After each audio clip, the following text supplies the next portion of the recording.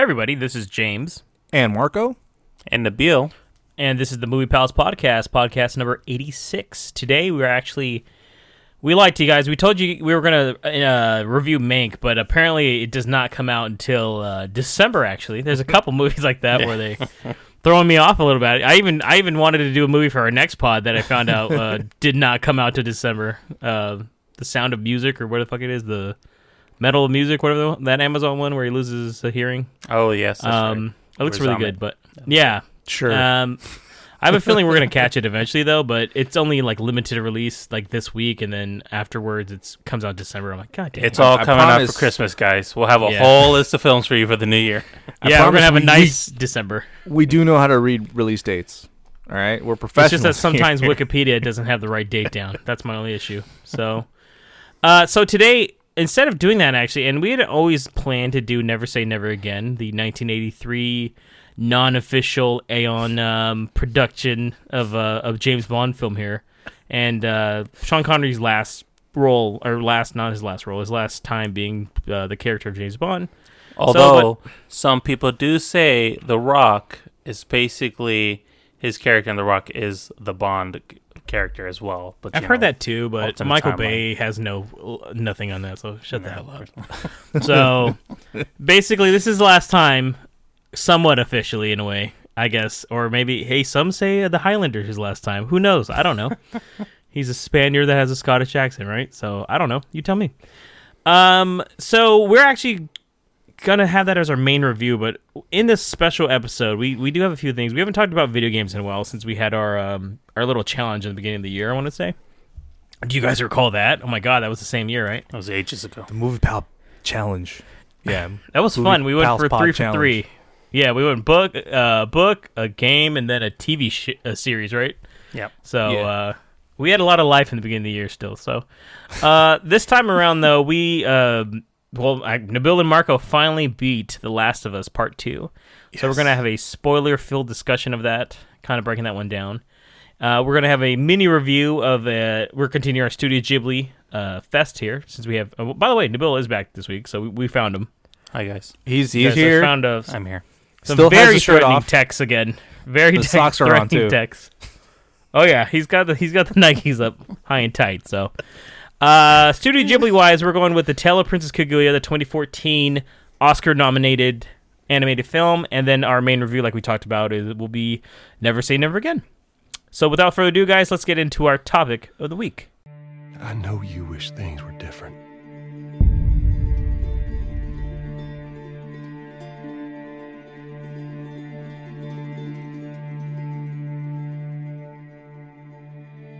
I wish things were different. Ellie! But they ain't.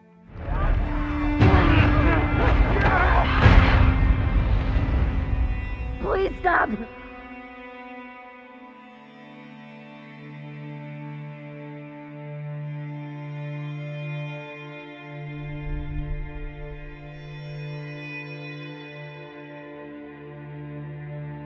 I'm leaving tomorrow. To do this smart, we'd be leaving Jackson vulnerable. So they just get away with this? How'd you find us? You can't stop this. I want what you want. But not at any cost.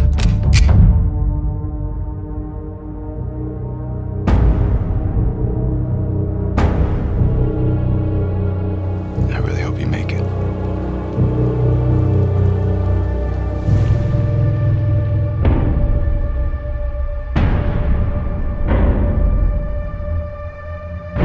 I have to finish it. There's a cost.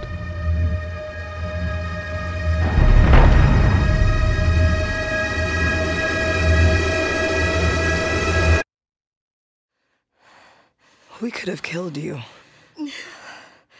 Maybe you should have.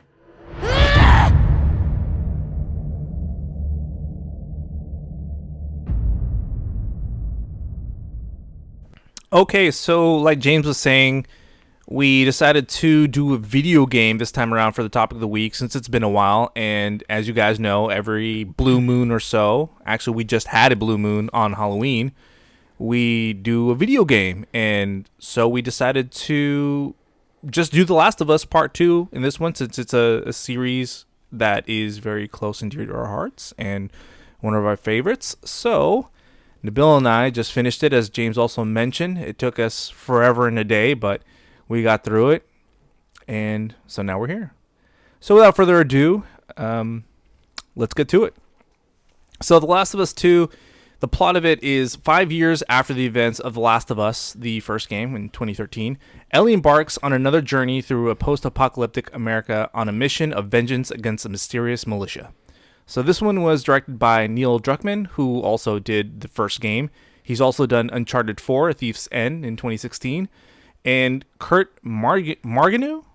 I'm botching these names again. Sure, yeah. Sure, one of those. Kurt Margino, who also did Uncharted: The Lost Legacy in 2017, and Anthony Newman. This was also written by Neil Druckmann and Haley Worgan, who also did Westworld in 2016. It stars Ashley Johnson as Ellie, Laura Bailey as Abby, Troy Baker as Joel, Jeffrey Pierce as Tommy, Stephen A. Chang as Jesse, Shannon Woodard as Dina, Ian Alexander as Lev, Victoria Grace as Yara, Alejandro Etta as Manny, and Jeffrey Wright as Isaac. So just to let you guys know, like James said also earlier, we're going to go full spoilers on this one. There's just so much to discuss in the game, and it's really, really hard to talk about any of the plot points or any of the characters without somehow spoiling it. And well, it's been a few months now, and if you haven't played the game, then why don't you just put this on pause, go get a PS4 or PS5, and just play that sucker for the next couple weeks. So, that being said, let's start with James. What did you think of the game? I love this game, actually. I know there's a lot of controversy on this game, and it's one of those things where it definitely takes a turn from... like I didn't expect it to take, but I've played a lot of good games this year, and I'd have to say that this is probably my game of the year for 2020. It takes everything from the first game and it enhances it. I like the continuation of the story. I thought the characters were very relatable, and it's a wild ride from the beginning to the end. And I like the message it has too, and it has kind of like a message about how revenge is not always so sweet and all that stuff. Yeah, right on. What about you, Nabil? What did you think about the game? Yeah, same thoughts as James. The extra thing too is I liked the dynamic of the storytelling. They gave you the change of perspective, and that was different. I know that was also really controversial, that decision for you, essentially. And again, we're going into full spoilers here, but the decision to go from being the protagonist of Ellie to now also becoming the villain, Abby, and playing her story. Quotes for on the villain part, by the way. Right. Yeah. And so being able to go and see that perspective was really interesting perspective. And the other thing about it too that I really liked is that it was a very different style of gameplay for both sides. You play Ellie, and the way she plays and the way she interacts with people are different than how Abby does, and that was really refreshing for me to keep things different and got me interested in a different storyline. At first I was like, but then as you get into it, you get more involved into the story and you want to know what keeps going on. And that was I think really a big difference from the other game for sure, but also just like the big good takeaway from it. Like they really tried to make it fresh. Yeah, I agree with both you guys. I love this game. This is hands down one of the best fucking games I've ever played. And I was even telling James a little bit about it, that it's stuck with me. Like it's still these last few days. Like I beat it last week, and it's still been on my mind ever since I beat it. And a lot of it has to do with the big changes they made, killing Joel, within the first like couple hours of gameplay, making you switch between. Did you guys think that was going to happen, by the way? Yeah. The trailers made it kind of seem that way. Yeah, they tried to hide it in the trailers by inserting him into scenes that like he wasn't really in. Jesse's in instead later. Like there's like a scene specifically tricked a lot of people, and that's what they I got only pissed. saw It's like, okay. I only saw the teaser. I never saw like anything after that. But even then, like, what's Ellie gonna get revenge on? Come on now, They like, pulled a Marvel, guys. Oh yeah, and when they even when they announced it years back, they were saying they were focused on Ellie a lot, and I was like, God, I bet either Joel gets captured or killed or something is what I was expecting. Yeah, and on top of that, when I was scrolling through the internet like a dumbass, I forgot to block any keywords that related to The Last of Us, and so one of the reviews was like something about revenge and had a picture of Ellie there with like a really mean face, and I just figured, I put two and two together, man. I'm really good at doing that most of the time, so it wasn't that shocking that he died, but I liked the whole aspect of like what Nabil was saying, making you play Ellie throughout like the entire adventure and seeing it from one perspective and then switching it over and seeing it from Abby. I know that was one huge problem, like James said, that people had, but it wasn't for me. You know, it really makes you see that this is a world that rules. This is a world where, you know, anyone could be an enemy to anybody. You know, that's why I said quote unquote, you know, for Abby being an enemy, because really, from her perspective, Ellie's the fucking enemy. Joel was enemy. Joel killed her fucking father. You know, of course, you know, she's going to want to get retribution for that. I would too if someone killed my dad. Not only that, but the guy was going to do something noble and trying to get a cure for this weird virus, and that got taken away. It just really like tugged at all your emotions, at all your feelings. It really made you question all these decisions because you left a trail of bodies playing as Ellie, and you're just killing motherfuckers left and right. And you mentioned, Bill, that Abby approaches things differently too. I would say that Ellie was probably just filled with rage, and Abby sort of just kind of like wasn't. She was sort of like on the defense, and Ellie was always kind of like on the offense. And I think those two perspectives kind of made you see this world in a different way, and I like that. Not only that, but it was visually just stunning. It was so beautiful, like a lot of really good pan shots. They really pushed this generation of consoles to its limit, and you could see that they refined things and made things look like as best as they could for a PlayStation 4 game. I will say, if you want to play the way this looks, I would highly recommend playing this on a PS4 Pro or a PlayStation 5, because the game is set up to play in 4K. This is one of the better of the games to definitely play in, I would say. So if you do have that ability, that is the way to go with this game too. So yeah, I don't know nothing about that life, guys. I had to go with the 1080p, just still learning about the standards here. The Bill's living in 2012. We understand it. We get it. But yeah, 28 frames is fine to me. It did look gorgeous in 4K. But again, I loved that feeling that it left you. It wasn't necessarily emptiness. It was just sort of this feeling of, man, I can't describe it. It just kind of left you really like in your thoughts, you know, and in your feelings. And it's been a while since is really what I felt. It's been a while since the video game has done that. Exhaust. I mentioned. Yeah. I'm sorry, James. Go ahead.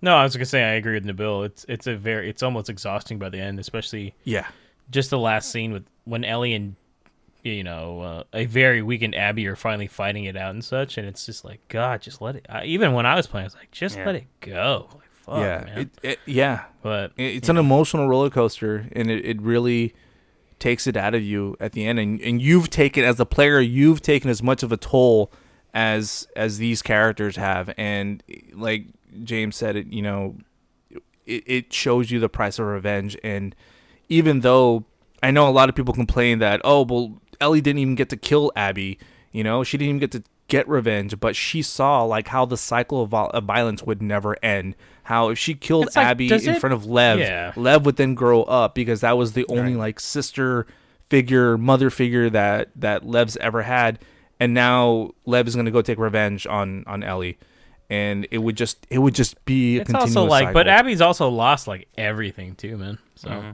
I think it's very touching at the end when I mean, shit. Abby bites her fucking fingers off, and like she can't play the guitar anymore. That's her one connection to Joel.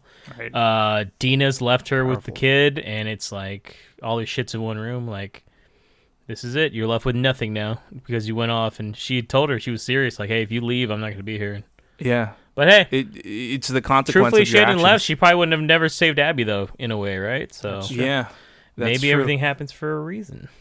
And then the ambiguous ending too. Like you can assume Ellie's going after Dina and JJ, or Maybe, she's going yeah. off on her own. Just walking away from. I was thinking maybe everything. she's gonna go find Tommy or some shit, dude. So Yeah, that too, because that guy lost everything, and you see how revenge just consumes everybody and the damage it does. yeah, Yeah. he's kind of the one. I mean, he is the one that tells her like, He you're goaded not it. gonna go and try to Yeah. find it. It's like, damn, Tommy, you didn't learn either, fool. And Ellie was the one that brought him in, because Tommy really wasn't gung ho about it until Ellie is pushing him and saying like, you're just gonna let this go. And it sucks that because of that conversation, he got sucked into all this cycle too. Loses his family. I can't too. believe he fucking survived. By the way, Oh yeah, that was a headshot on the floor. By yeah, the way. they Yeah. showed that. Yeah, he got shot in the head. Jesse wasn't so fucking what's it called? So lucky though. No. I remember that the scene right when you walk out there, Jesse just eats it. I'm like, damn, that's my friend. I was gonna say the first fight bit of with delay here. Abby and Ellie, when you're fighting Ellie as Abby, that perspective, and I think everybody at this point at least I did. I let Ellie fuck me up at first. I was like, I can't fucking. Oh, do not me. this. I fucked Ellie up immediately. She's Abby's like, super "Finish strong. her." That just shows you how strong Abby could have ended all that right there. She could have. Oh, killed yeah. Dina That's and exactly Ellie. it. She let her live multiple times. The fact that you she know? let them live, Nabil, is why I'm like, that's why you let her go. That's it. Yeah. You're good now. You guys had your little fight. You did some wrong on your side. You did some wrong on that side. But like, you get it. But you see both sides, and like, hey, was it cool as Ellie killing all of Abby's friends? Yeah, fuck yeah, it was awesome. You kill a least you pregnant got to chick at fuck one her point, up, guys. you Holy know? fuck, right? Yeah, like you literally Yeah, kill a it pregnant was chick. intense. I was like, damn, that bitch had Yeah. a baby. But then Also, you just also the- kill dogs. So I mean, Yeah, I mean, Depends how yeah, you look at the game, like I said, it really tests you and stuff. But still, I love the bold choices it made. I love the inclusivity, the diversity that it had in this game. I think it's one of the most diverse games that I've ever played, and it shows that there needs to be more games like this, more games that push the limit, that really challenge you. Because there's the fun game, the shooter game, the fun adventure game, but what about those compelling stories that really like elicit these emotions out of you? I think that's also welcomed in the video game world too. And I know not everyone's going to agree, but yeah, I don't give a would fuck, and still don't play say the it's game. it's still a fun game. Don't get me Yeah. wrong. It's just, I think a lot of people had I mean, the way that I look at this is kind of Metal Gear Solid 2 like, I guess. If that Yeah, makes sense to I've you. heard that Probably, that comparison too. probably Nabil would know what I'm talking about. Like, you kind of get tricked out of thinking that you're going to play Solid Snake the whole time, and then you end up Because not it's- playing yeah. as Solid Snake. You play as a character named Raiden the entire game, and it's kind of like, what the fuck, But, I mean, you still play a large chunk of the game as Ellie, so it's Oh like, yeah. hey, You kind of forget about it though as you're playing Abby, and you're just kind of thinking, you get lost into it. But honestly, I think that's really, especially with Naughty Dog, they've really mastered the whole craft of storytelling and changing things up in a game, which I kind of enjoy that much of a game, especially for someone like me who I don't really have a lot of times to really just jump in and play a game. I don't mind being able to have something that kind of guides me through a bit as a story, and it's more like almost to an extent, like Uncharted 4 is probably more like a virtual movie or interactive movie, but even The Last of Us with a solid plot, you're playing as a character, it's still a story that you want to see to the end versus something where it's just like, I'll just pick it up later, like a Call of Duty or something. Okay, this is what's going on. Let me wait till the next level. I'll come back and just shoot all these, evil people. But there's more consequences. There's more weight on everything you do. I mean, like you said, Marco, vengeance is really apparent here. And like all the people that she kills to kind of meet, her ultimate goal, all the people that die because of it on both sides, like it's a heavy toll, and you're forced to be complicit in that. It's not like you're just fighting the clickers or the zombies. You're killing actual people who have motives, and because you get to see the other side and you see some of the motivations of what people do and why, you start to have the weight is just heavier each time, and so that's a Exactly. story where you really get yourself fully enthralled in, and you don't know what the consequences are going to be because you're not necessarily always a willing participant, but at the same time, you do want to see what choices come out at the end of it. Yeah, I agree. Very much so. So overall, we all really enjoyed this game. Obviously, would you guys? Let's start with Nabil. Would you still recommend this game? Sounds like you I would. would definitely recommend this game. I think the weight of the story will not impact you as much as far as like Ellie's Drive if you hadn't played the first one, though.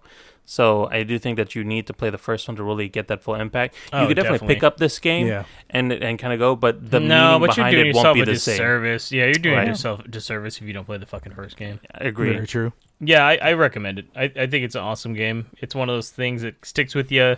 It's not perfect, obviously, but I think it's pretty damn close. Yeah. It's one of those games that even after I played it, I was like bummed out. I was like, damn, I feel like I just lost some friends and shit. Yeah, and I understand some people, they can't play those types of games, or that's not really what they do gaming for. But I even still, I would recommend this game hands down, straight up. I think it's I agree with James. It's probably my game of the year too. Like I said, I haven't played anything that's made me feel like this in such a long time. Probably since like the Mass Effect series, I think. But yeah. I would recommend it. Do as like Nabil said too. Play the first one. Do your due diligence and don't I was like, damn, miss bro, out on that. I need you to play Spider-Man next, then, bro.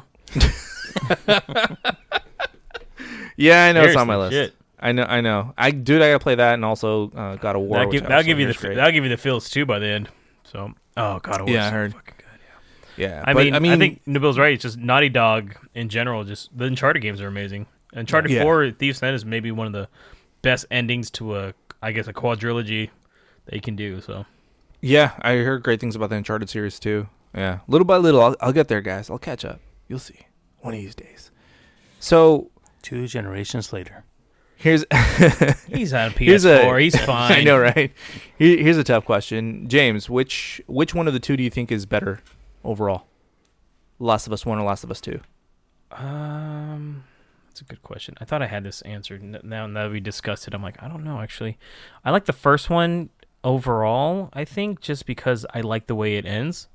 It's very much a father-daughter story, which I always liked. Yeah. The second, it's more a little Empire Strikes Back, if you know what I mean. Yeah. So, and I'm hoping, I mean, I know you're going to get into next, but I'm hoping that it kind of ends with a third game. So I'm not sure yet. I think overall, though, the mechanics in the second game are a lot better than the mechanics in the first one. Not to mention it runs better. Although I didn't play the remastered version of the first one. You can prone. So you guys did that, I think, right? Jump. Yeah, they're little things, and I like the story, and I like how they went in directions that I didn't think they were going to go with. So I'd say overall the second one wins, but it's a pretty close head-to-head for me. So right on. What about you, Nabil? Which one is better for you? It is pretty close as well, but I'd also say the first, mostly because of that whole connection that you're building throughout the whole story is a bit different because you're connecting Joel and Ellie, the characters, together. And then that twist ending that I just did not see coming at all, that I think was a really big impact that still kind of lasts with me. Like, would you want to make that kind of decision? Did you guys go stealth most of the time? In the first one, I couldn't do that much. In the second, it was hard. Oh, man. As soon as somebody saw you, man, like fucking done. It was opposite for me. I did less stealth in the first one. I was way more stealth in this one. I feel like this one made it easier to go stealth. Right. Crossbow and bow and arrow for me for most things. Until the last part, when I was Ellie in the very last part, I started just nailing people. I'm like, I don't care It would depend because there were situations where I was like, okay, I have enough ammo. I want to go ham on this because I want to test my weapons. So I would switch it up, but primarily I would say like 80% of the time I'd go stealth. Yeah. But as far as which one was better for me, I gave it some thought. It was a close race, but overall, The Last of Us 2 for me, hands down. I like the overall experience. I like the overall connections. I like the other friendships and relationships the fact that you didn't have Ellie to wait establishes. 7 years for a sequel. Yeah, that has to do with it. The dynamics, the perspective, all of it. And yeah, it's kind of like a downer ending, but I guess I'm kind of a sucker for more kind of realistic, grounded endings. And even though the first one was like that, it still kind of gave it a chance for things to be fixed. There is no going back from the consequences of this game. And I love that because that is life. You know, you make your choices, you make your decisions, you do your actions. There's no fucking going back. There's no take backs. And this showed that, and I like that, and I could relate to that. At least for me, that's how it was. And yeah, it just was that much more impactful for me. So Last of Us 2, hands down. Would you guys want to see a third game, or do you see a potential for a third game in this series? I know, James, you kind of briefly mentioned that you may have want to see a third game. Yeah, I mean, as soon as this one ended, I was already like, God, I wish we had a little more here, just to get a little more closure. But yeah, I'd like to see a potential third game. I'd like a time jump, probably like 20 years later or something, maybe, or 10 years later would be cool. See what the actions that she's done. Like, is she ever going to let herself be sacrificed to give a cure? Is a cure even possible? Like, for fuck's sake, they don't even really know, you know? And True. I think it's one of those things, too, where, you know, I've seen someone with no fingers play banjo, so she can still play an instrument somehow, so. She could figure it out. That's all I'm saying. Yeah, she'll figure it out. It's just 2 fingers she lost. Just say, flip that shit over. Use the other hand now. True. But yeah, so it's one of those things. Yeah, I'd like to see it. Will we see it, though? Probably not on the PS5. I don't think. I want Naughty Dog to make a new game, truthfully, is what I think they should do for now. They knocked it out of the park with Uncharted and also Last of Us. I think it's ready. I think they're probably working on another IP right now, to tell you the truth. So. Yeah, I believe they are. I hope so. Yeah, so I can't wait to see what it is. I'm ready. Let's go. So it's a Crash Bandicoot reboot, man. Well, I mean, they already released it. Well, that's already I know, right? Yeah. They don't even own the rights anymore. Nabil, what about you? Cool. What would you like to see in a third game, or would you like to see a third game? I mean, would I be fine if there wasn't another one? Yeah, I'd be okay. But the characters are interesting enough that it would. I agree with James. You know, if there was a big enough time jump, I'd be looking at 10, 20 years. You know, she's older, maybe living with her consequences of her past, and then, you know, seeing where she's at. It would be very interesting to see where she goes. And also, you know, it was neat that they went to a different city. You know, they were in Seattle the whole time. Like, it'd be cool to see more of the country in different places. Like, it is very interesting to maybe someplace else outside of the U.S. even. So I'm sorry St. Louis wasn't on the map. A lot of other potential. It never really is. I'm on the fence. I think this one has a pretty good ending, albeit a dark one, and probably one that doesn't satisfy all parties, obviously. But still, I think the ambiguity of it, I think, leaves room for some hope, at least. Even though a lot of crazy shit happens. I just want Ellie to have a happy ending. That's all. Yeah, I think the time jump would work like anywhere from 10 to 20 years.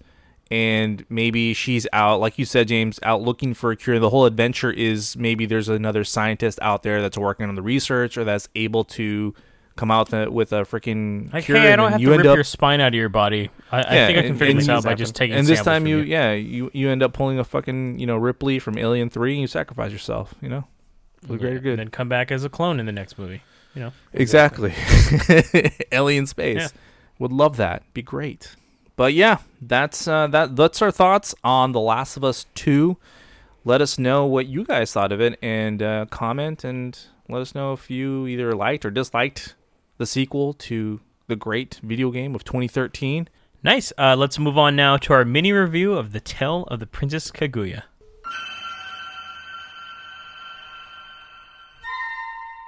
She's such a beautiful little princess.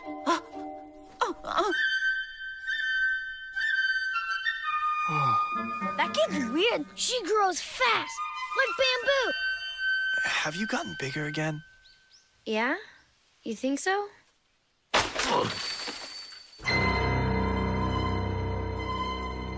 have heard the rumors about her. Oh my. If disobedience to His Majesty is considered a crime punishable by death, well then, the only choice is to kill me.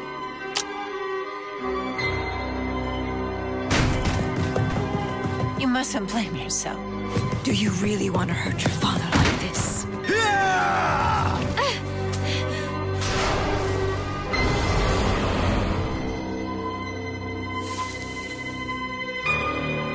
Please don't take me away.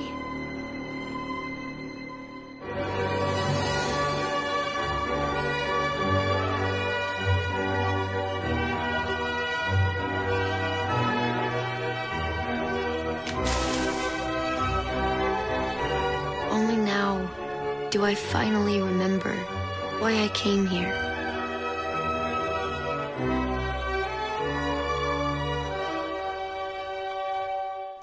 All right, so on to another Studio Ghibli film. They seem to never end. We only have like 6 left, by the way, after this. We're getting there, by the way. That's quite a bit. Just left. want to let you guys and know. And there's a personally, new one. There's a new one coming out, I think, next year as well. So we'll watch that eventually. Streaming. The plan is we get done with everything before that last one, and then we're like, booyah! We are the Studio Ghibli podcast. The you have one to go back only. 3 years, but they're spread thin. They're not always titled on the podcast. We'll build a playlist for you. You're gonna have to watch them all, okay? Yeah. So the Tale of the Princess Kaguya. It's actually got 100% Rotten Tomatoes score. It came out in 2014. Synopsis here: found inside a shining stalk of bamboo by an old bamboo cutter and his wife, a tiny girl grows rapidly into an exquisite young lady. The mysterious young princess enthralls all who encounter her, but ultimately she must confront her fate. It's directed by... Well, he did give me these names to butcher. Welcome to my club. Directed by Isao Takahata. Grave of the Fireflies, 1988 is one of the films he's done. Also, Only Yesterday, 91. Pompoko, our favorite film, in 94. And My Neighbors the Yamadas in 1999. I will mention he did, outside of Miyazaki, this guy has done the second most. He died in 2018, but up until then he'd been the guy that kind of did the off ones. So yeah. Thought James was going to say, I actually bought a Pompoko stuffed animal, so I don't know what the big deal is. Yeah, it's not a big deal, guys. Just Grave of the Firefly still hits hard for me every time I see that. I'm like, that's why it's also like, just see the movies he's done. I know you've seen Only Yesterday as well. Yeah, Nabil. So like they're like the more somewhat serious ones, I'd say. Yeah, they are. Yeah, then they've got a different kind of message behind them too. Yeah. So voice cast for this: the American voice cast starring Chloe Grace Moretz. She does Princess Kaguya. James Caan as a bamboo cutter, who, by the way, does pretty well for an Italian kind of voice actor, because he kind of sounds like his character from The Godfather also in this. And I was like, oh, what are you saying? They're getting in our territory, Princess Kaguya.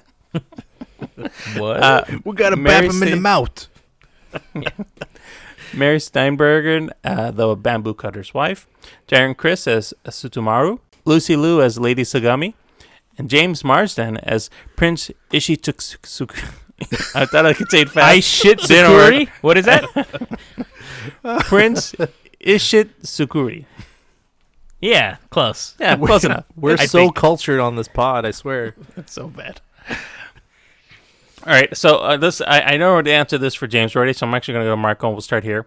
Marco, had you actually seen this movie before? No, this is my first time seeing this one. Yeah. And what were I was your like, thoughts? you knew the answer for Mark already, son of a bitch. Come on. Not everybody else, though. He just got a top 10 because he's only seen 10 of these, remember? 12. I've seen 12 now. True. Touche.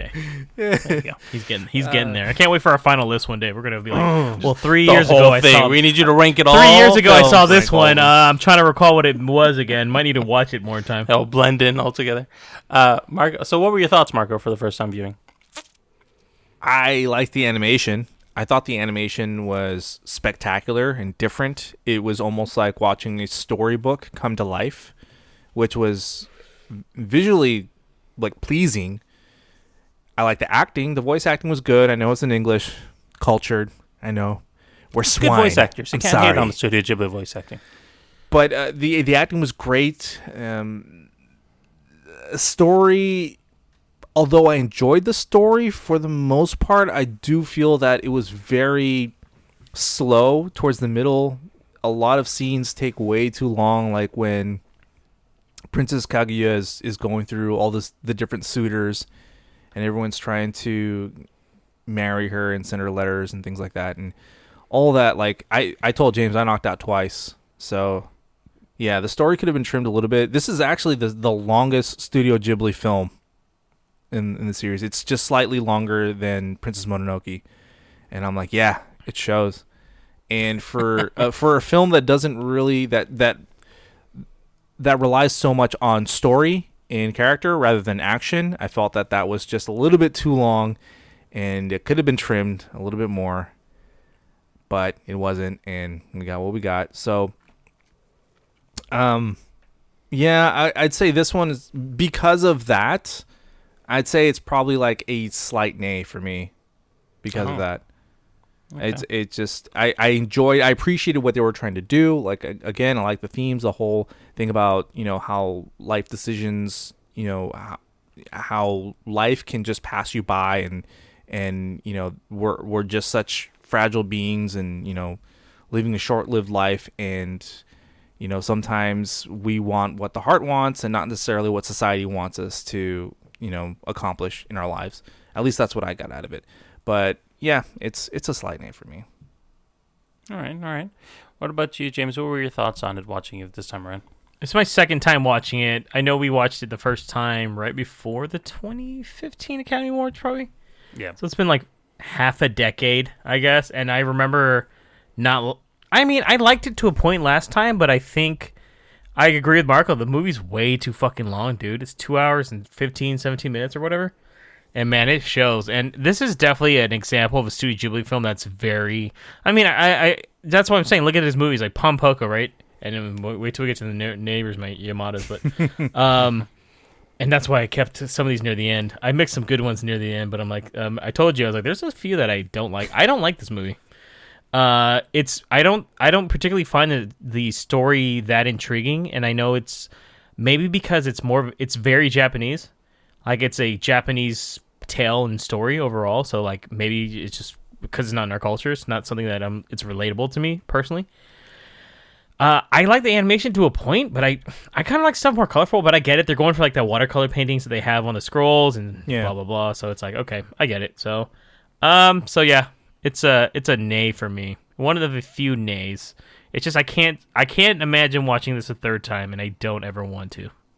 Yeah, I don't think I want to watch this a second time either. Yeah. I agree to a lot of your guys' points. It was too long. They needed to trim some fat. Like 40 minutes. They were just lingering on scenes of her, like when she was growing up, that, you know, could have cut out a couple segments from there, and as her being a princess and cutting out some segments there. I really did love the art style, though. I thought it was beautiful, and just being able to watch that on screen. And I can only imagine like the effort it took to animate that, to make it look that way, because it really was like watching watercolors come to life. I appreciated it, even from the first scene, just seeing that, and then lingering into a lot of the long shots. $43 million budget. They did have some money put behind this film for sure. We got to remember, any Studio Ghibli film has probably the most budget on anything. Too. Yeah, they're really taking good care of what they were trying to do. In fact, it was pretty highly praised, I believe. I know it's 100% Rotten Tomato score, but I mean, in general, I think it was actually one of the highest praised Studio Ghibli films in general, just from the story direction as well. I think the overall story of it was interesting enough. The whole it got Studio Ghibli, I guess, ish, or Japanese ish, more when they started saying, well, she's from the moon and she's going back to the moon. I'm like, oh, okay. Yeah, at one point out of nowhere. I would have been fine with her, like, being I don't think it's out of nowhere. I think that's part of the tale, like the actual tale. It's part of it, so that's why it's like but that's why I'm saying we can't relate to this, because it's like it's random as hell to us. But if you're an Easterner or a Japanese person, this might have been like, oh yeah, of course, this is the next part of the story. Well, yeah, I guess that makes sense, because I thought I rewound it, James, and I thought I missed something in the movie. I was like, was this part of when I fell asleep? Just like think of it like how we know Jack and the Beanstalk pretty much word for word, right? Like, oh, of course he goes up there and it's a goose that lays golden eggs, right? Maybe someone over there would be like, what the fuck, right? This makes no sense. And then you're like, what did the story, what did the beans sprout a beanstalk? Okay, all right, it's like that's how I would say, and that's why I'm saying this is not the last time you guys are going to see something like very Japanese. Like, there's a few more, but cool. It's definitely the hardest in the head. I mean, if that makes sense. Like, it hits you right over the head with like, hey, this is the story. So yeah, like Dibble said, I can respect that, but it's like, but just not for me. So I do like that we get to see some type of fairy tale from different culture, and it's really cool. Even though some of it went over my head, but it's interesting to kind of to see that and see what inspires other cultures out there. Yeah, you're like, I'll take those Tanuki raccoons with the bowls instead. That's more my speed. That's more my speed. They look silly too. They use their balls to fly, sir. I think I've seen that in an episode of South Park. Yeah. Wait, do they rip off Pom Poko? The 90s big salty balls, man. Yeah. Jeez. But I would say yay for the film in the instance of that. I think it is worth a watch at least once. But for like a repeat value, I don't know if I'd want to put myself through it again for a third time either. So all right, what's our overall thoughts here? Would you guys recommend this? Let's go, no. Marco. Would you want to? Oh, sorry. I'm going to tell you right ahead.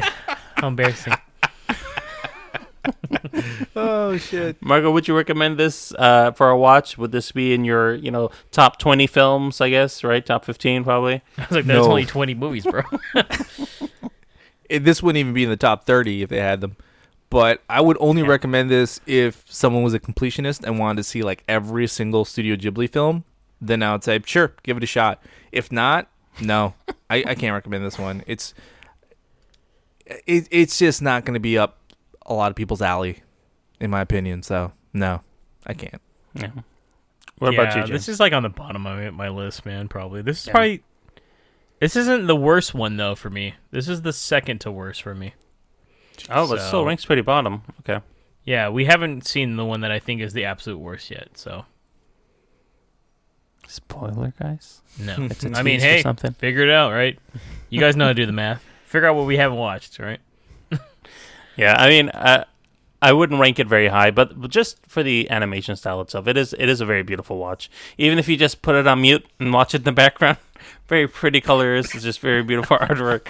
Very nice to look at. It's another Hobbs and Shaw watch. When it comes out, he's like, my number 3 is the Tail Prince. What the fuck? What? Just out of nowhere. Yeah. You know what? I thought about it. I liked it. You didn't say that at all during the review, though, Nabil. You gotta give yourself time for perspective. You saw it 5 years ago, Nabil. What are you talking about? No, I think I it wouldn't be very. This is the although I will say this much: outside of the one that I think is the worst, this and that one are the only two that I was fearing of watching again. Everything else, I'm like, we're solid. So I'm like, cool, awesome. So very cool. Glad we knocked that out of the way. Yeah. Yes, I am too, because this is one we were actually going off. This is the next movie, The Wind Rises, will be the end of that 2018 thing that we never ended, and then after that there hasn't been one since then. So or 2019, I guess. Very much. That was 2019 actually. So we'll be done, and then all the rest are just we're knocking out the rest of them pretty much. So it works out pretty well. Yep. Let's keep going. So we're gonna have another one next pod as well, guys. We are close to knocking this thing out. So I hope you guys have enjoyed it. We do, as much as we shit on this one, we do have fun doing these Studio Ghibli films. So. And I'm glad you guys are watching them all finally as well. So, and it's nice to see them in. I mean, for Nabil especially, this is only his second one in HD. He's probably like, "This is crazy." So, because the colors, guys, the colors, dude, the animation. I'm like, dude, they've all looked good. Oh, wait a minute, because he was off that 480i and 480p back then. 480i. All right, so let's get into our main movie review of Never Say Never Again.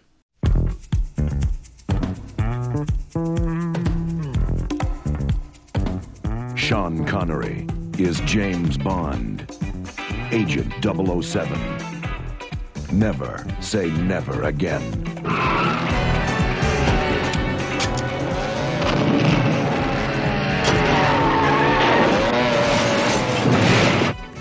My name's Bond.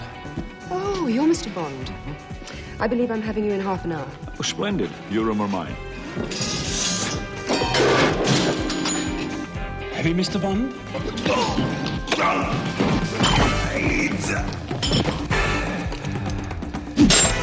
You're marvelously well equipped. Thank you, James. So are you. Good to see you, Mr. Bond. Things have been awfully dull round here. I hope we're going to have some gratuitous sex and violence. I certainly hope so, too. Based on the 1961 James Bond novel Thunderball, previously adapted in the 1965 film, and not produced by Eon Productions, this film finds James Bond tracking down 2 stolen nuclear warheads before they're detonated by a Spectre agent. Spectre. And fun fact, the last time they used the word Spectre until the 2015 movie, because they had these are the people that had the rights to it that we talked about during our marathon. So, and actually, guys, I even brought back our old format. I don't know if you noticed that or not. so you guys can see what we have here. This is it's very much like our James Bond marathons 1 through 4. I want to say we did 4 of them, right? Yeah. Good God, we did a lot of James Bond. So many. So, Never Say Never Again. It was released in 1983. This is directed by Irvin Kershner. You may know him as the director of Star Wars Episode 5, The Empire Strikes Back in 1980. The Star Wars?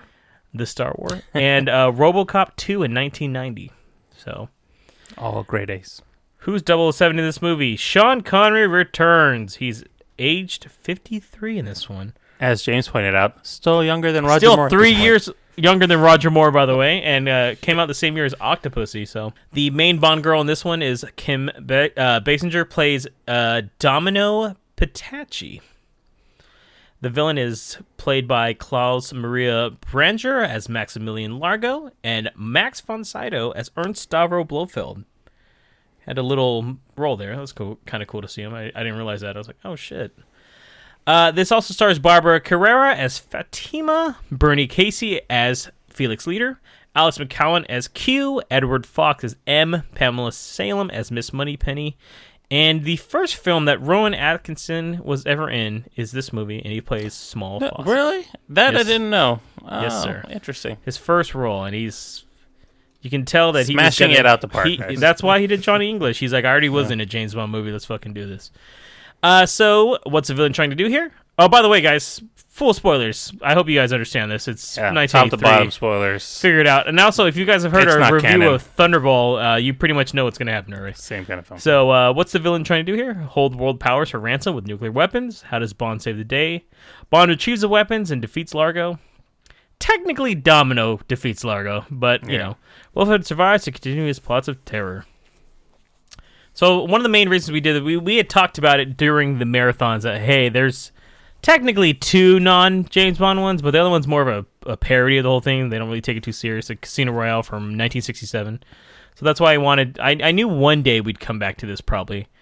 And I figured we'd talk about this before the new one comes out. Yeah, I thought that, but then with the passing of Sir Sean Connery, it kind of felt right to probably bring this one up a little bit more recent now, especially with that happening. So, I do want to. We'll keep it somewhat brief on it, but we're really just kind of talking about it, just how we did with the James Bond films and what worked and what didn't work, I guess, and kind of it's pretty free on these James Bond reviews, of course. But I know none of you guys have seen this before, right?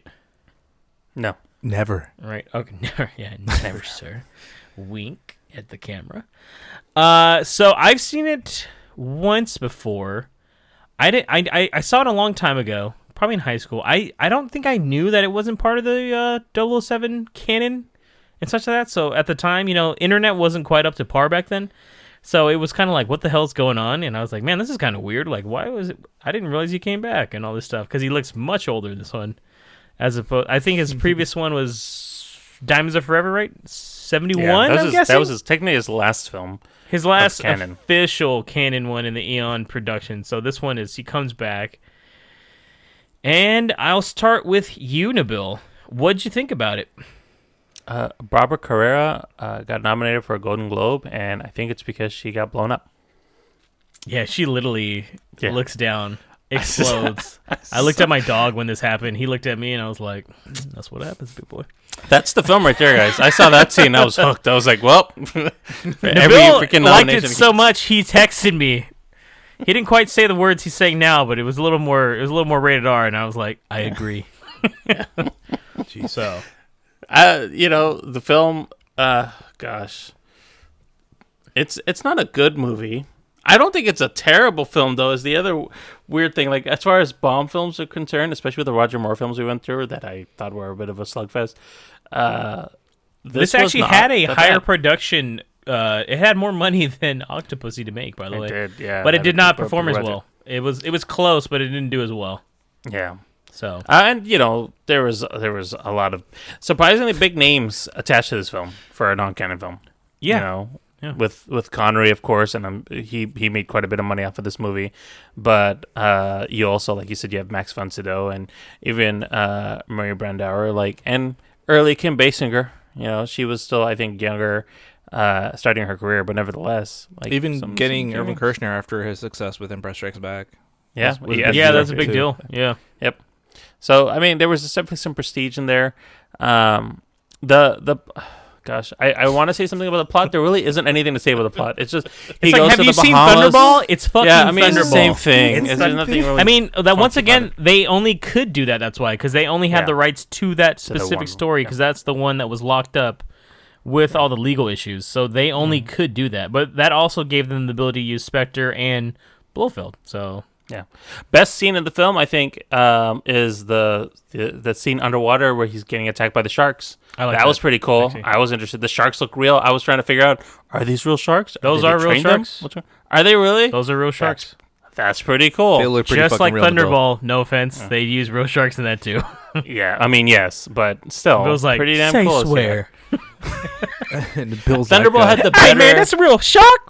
Thunderball had the better epic underwater fight scene for sure, especially for the 60s. But I mean, near the standards. end, yes. Yeah, that last scene. But just seeing that scene in this film was pretty enjoyable, and it was a bit high stakes. You didn't know what was going to happen, and definitely trying to hide away from the sharks were vicious. So I enjoyed that scene a lot, but I didn't really care much for much of the other film, so I'll be honest about that. Oh, fuck you too, Nabil. All right, what about you, Marco? What to say about this movie? This movie was pretty horrible, but enjoyable. I grabbed a bottle of whiskey, poured me a glass. And he doesn't remember any of it. And oh my god, first of all, this movie starts like a porno. I texted James that exactly. I was like, oh my fucking god, this movie starts off like a goddamn porno. I almost thought I put on the wrong movie. I was like, oh shit. But no, it was What's never on the never voodoo again. library, James? You sly pooch. It has some good aspects to it. I mean, you know, it's a James Bond movie for the most part, but you know you can tell that Sean Connery is getting up there, and some of the fight scenes were atrocious. I just kept laughing the whole time because it was like they were just slap fighting. And truthfully, there's not a lot of fighting. Actually. No, there isn't. It's set pieces. They do a lot of set pieces. Yeah. It's a lot of like, hey, here's he now. Then he's doing a which dance is weird sequence for some reason, and then which is weird because I could swear he does more action in movies like The Rock, and I'm like, he's older there.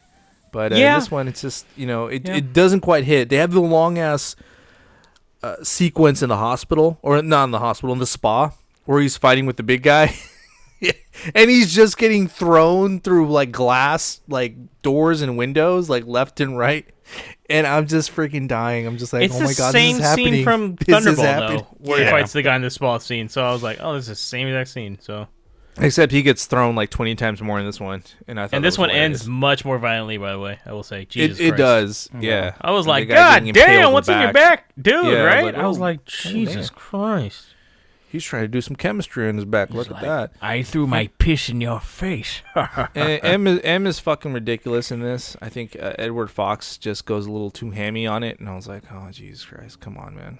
So that aspect was kind of cheesy. The femme fatale, though, number 12, who I think was Fatima, right? She played number 12. Yeah. She did great. I thought that she did really good in her role.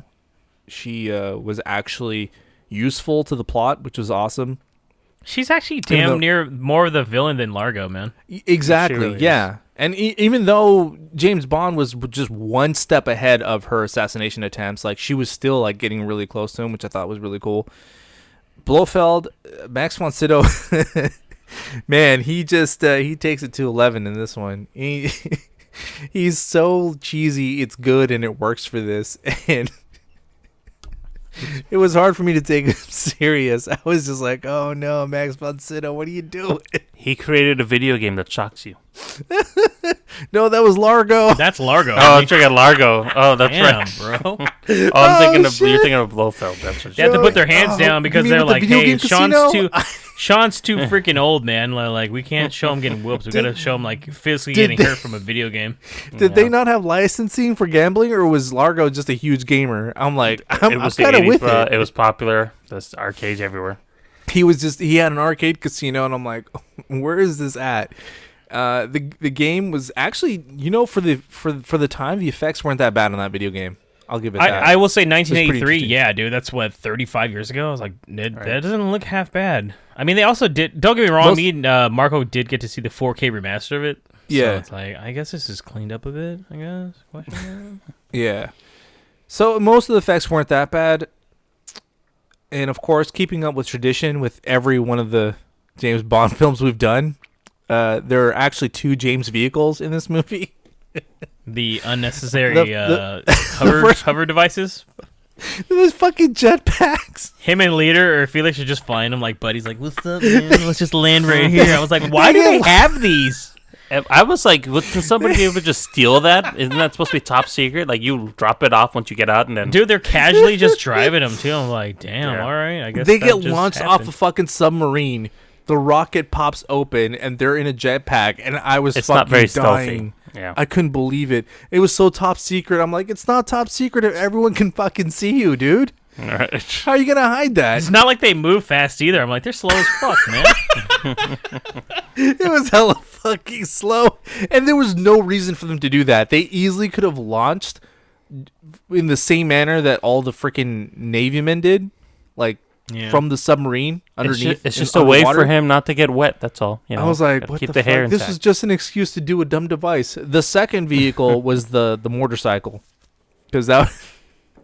For some reason, it was just hilarious when he does the jumps on the motorcycle. I was just fucking Once dying. again, like Nabil said, a whole set piece. It's just like this is the chase scene now. Yeah. In vehicle, not horse yet. So. Yeah. James Bond just smashing again. I think he has the most sex in this movie than any other James Bond movie I've seen. It's a very long sex scene, particularly with Barbara Carrera's character. I was like, okay. Yeah, but he sleeps with like 4 women in here. And I'm like, wow, okay, James, he's just overdoing it. He's just flexing. He's like, take that, Roger Moore. I'm not going to do his accent. I gotta say, can't do for his a kind of in the 50s, Sean Connery was in really good shape still. Yeah, it wasn't that bad. Though I do like how they tried to say how he was out of shape at the beginning. I like how they bring up the fact that he's playing his age, though. They're like, you're old, Right. dude. You've been Yeah. out of the field for years at this point. Like I was telling James they're basically body shaming him. Kind of. He fails his test in the beginning, like Which you got killed. I like that because it reminded me a lot of Skyfall. They when did he that- has to get back in shape. That's true. For that, Touché. Yeah. They did that in response to the fact that Roger Moore's character is still playing like he's like in his 20s in a way. I mean, which he never was to begin with, but like he's supposed to be playing a much younger guy, and he's and it's like in this movie though he's like they're aware he's old. Like they're like you're old, dude. Like go out. I and like get that some fucking self-awareness rest. though. It worked. It worked. I do agree that the shark scenes were the best. I did like those scenes a lot. I like when he's trying to escape from the shark and he's swimming through the ship. I told James that Jaws 4 rips that off like 2 years later. I'm not lying. It's almost exactly the same. I'm like, what the fuck? Where have I seen this before? Like, this is Jaws 4. They even use the tank to freaking go up above water too. I'm like, this is Jaws 4. I can't believe this. I'll find the scene. I'll Jaws send it 4, to you. the psychic The Revenge. No, The Revenge. Yeah. The you don't remember? You must have not seen it recently. She has a psychic connection to the shark. Oh yeah. Yeah. Yes, sir. I The know what I'm shark- talking the about. shark motherfucker. roars, sir. Yeah, It it has a lion's roar at the end. I'm like, sharks don't have vocal cords, but okay. Yeah. Fun fact: when they're eating you, it's quiet. It's the only Yeah. thing the only thing you can hear is just screams. I think one of my other favorite scenes is when Sean Connery shows up just wearing overalls and no shirt. Well, the connection is that he's wearing the overalls the chick was wearing, right? I think. Yeah, I was like, but is it's this just dope? I was like, He did the okay. dirty. He did the He dirty. had socks on too. Yeah, on a boat. I was like, those are gonna get soaked. Yeah. Let me tell you guys my opinion real quick before we get into any more scenes. This was not good, like you said, about what I expected, but I had fun watching this though for some odd, like really odd reason. I did guess too. maybe I was telling you guys like I think it's because like I had a lot of fun doing the 007 marathons earlier this year. So it reminded me of like because man, this is the era of where they're really fucking cheesy, man. They don't really get dark Yeah, until the I think Timothy it's really Dalton bad. movies. So this is like the last of them. They're still going off that same kind of formula of like, hey, this is just it's like cheesy, and the fact that it's like Sean Connery still is like you're supposed to get cheesy. You're getting like that '60s kind of vibe in a way. In the '80s, it was kind of weird. I'll say this much: I still like that motorcycle scene. I thought it was well done as a set piece. It's just it's a chase. Shit's going on. And for the most part, it's a pretty forgettable story, though. Like I said, it's just was Thunderball. I think Thunderball overall is a better movie, obviously. I agree. And I do like the fact that one of the reasons Sean Connery came back too was that he had some control of who they hired for the movie. That's why they got like Max von Sydow and even like Klaus Maria Brender, like was a big name actor back then. I guess I don't know. You tell me. So he had like a little more control because he said, and I read in trivia, like the previous Bond films always lacked really good talent. He said, Yeah, so he made it like a big deal with the producers to actually hire like good actors and actresses, which I think shows. There's a lot of good moments in the film. There's a lot of super cheesy shit, but I for the most part, I somewhat liked the movie. Like, it's not a good movie though. It's one of those like it's so bad it's good films. But maybe with the passing of Sean Connery, it's just one of those things that like it's just like it's one of those movies that you don't got to think about a lot. It's fun. Yeah, they're selling fucking Kim Basinger at one point in a fucking middle of an area. There's fucking Nabil just selling her like I take coins for her.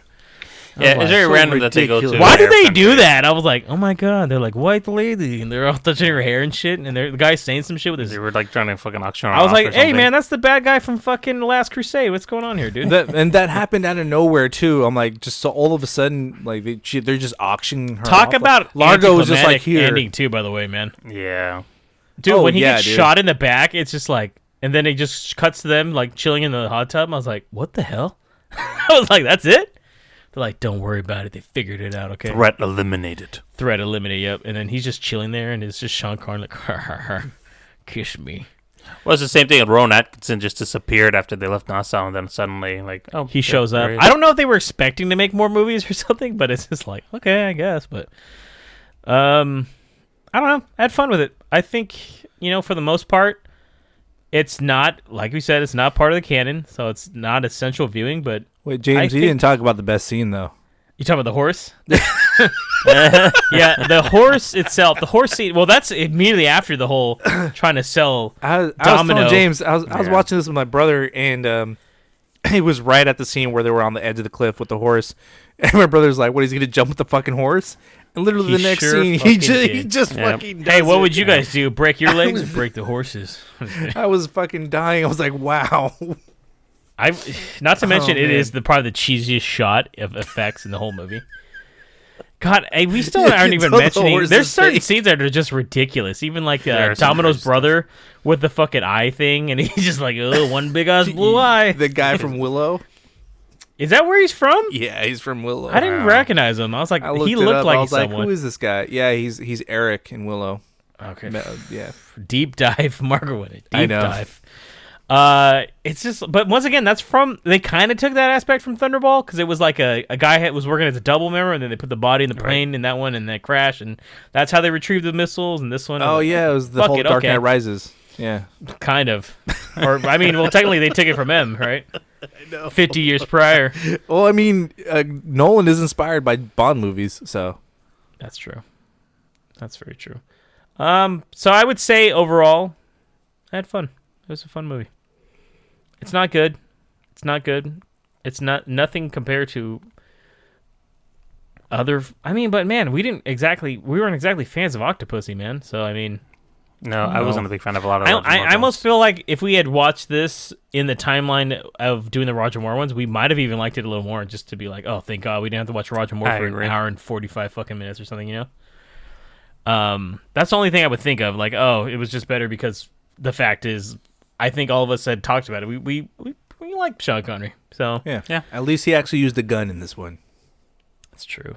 He never. Yeah, I like the part 2 where he tells the guy it's a bomb, and he comes back out and it's just his case for cigars. Yeah, so I was like, that's a good little James Bond joke. I like that too. He's like, if you move it, and then he comes back, thanks, and I was like, oh my God, I actually chuckled. It's cigars. I was like, he just played a video game too. I thought he was gonna forget about that guy. I was like, oh, he just left that guy hanging, and then he It'd comes be like back that for scene from Airplane with the guy. He puts the guy in the fucking. He's like, I'll be right back in the taxi. Yeah, and he leaves, and he's The still meter sitting running. there. And it's one of those things after the credits, like he's still sitting there. He's like, "Are we going yet?" What do you guys think, though? Would you recommend it? I know it hasn't aged well, obviously, but would you recommend this, though, Nabil? No, not really. I mean, unless you're like a really big James Bond fan, you just want to go into If you've seen them all, would you say you should probably knock this out? I do. If you've seen them all, put this on your list. Don't watch Casino Royale, because there's no point in watching that, the 60s one. But this one, I think, is a good enough, because it is technically a remake of Thunderball, and they are somewhat serious. You know, it's not just a spoof. Yeah. That, you know, I for that reason, it's still tongue-in-cheek a lot. He breaks the fourth wall, for fuck's sake. Yeah, especially at the end. That wink, bro. Oh, man. But, I mean, overall, no, I wouldn't recommend it. I looked left and right when he did that, and I was like, me? What about you, Marco? No, I can't recommend this. Unless, like what Nabil was saying, you know, you want to complete all the James Bond movies. Or, I mean, if you're having a fun night with friends and you want to just put something for fun, you want to do a drinking game, then yeah, I think this movie is a good one for that. Or if you just want to have some fun, turn your brain off. I recommend this. Fuck it. I'm going to say it right now. Go ahead and watch this bitch, man. It's a fun movie. Not a lot of people have seen it, too. That's why I'm saying. If you're trying to find someone that thinks they've seen all the Sean Connery James, films and never seen it. it's worth it for that overall scene. No shirt, just overall. It's worth it for that. It's worth it for that horse scene, bro. I liked it. Fuck it. I think it's fun. I don't know. I like James Bond a lot too, so it's like, fuck it, man. Just check it out. I would recommend, though, if you're watching them as a marathon, watch it when it came out in the same time. Watch it after Octopussy, and I think you'll get a better watch it in order. appreciation of it. Don't watch it 6 months after you did a marathon already. Then it might not make sense. But it's one of those things where I don't know. I had fun. It's one of those movies that, I mean, it's not for everyone, obviously, but as we've told you already, it's you got to be like a niche kind of viewer, I guess, you know, to appreciate it. So, with that, guys, that is the end of podcast number 86. Thanks for listening. Feedback, responsive reviews. Marco, let them know how they can reach us. You can't anymore. No, I'm just kidding. The Bill's back, so we get permission. So. Never say green never. light. Yeah. Again. Never say pod again. So check us out on Facebook, Instagram, or Twitter at MoviePalsPod. Also, if you use Apple Podcasts, Spotify, SoundCloud, Google Podcasts, iHeartRadio, or Stitcher, hit that subscribe button and you'll never miss an episode. And I almost forgot. It finally happened, guys. I can't believe it. We did it. After pandering to all you guys for so long, we're back to 5 stars, baby. Woo! We did it. That's right. I got 3 new devices over the last 2 weeks, so I logged in and did it myself. So, pats on the back all around. No, thank you everyone so much. We really appreciate it. Keep coming up with those reviews. Keep letting us know what you think, what you want to see, what you don't want to see. Keep talking to us on our social media. We really appreciate it. And yeah, really hit that subscribe button because we really want you to keep coming back. We love y'all. Yeah. Tune in next time, guys. Episode 87 is coming up here. Be kind of a Thanksgiving episode, or after Thanksgiving, I guess is what we would call it. After you've settled in with all the food, your belts are a little loosened. Turn us on. I mean, since, you know, you're not supposed to have your families over and stuff, so just check us out, right? Let us be your family. That's beautiful. So for the next one, unless it changes, of course, it's tentatively stated we're going to watch the Prime Video exclusive Uncle Frank, and we're going to watch the Studio Ghibli film for our mini review, The Wind Rises. So until then, this is James. And Marco. And Nabil. Have a good one.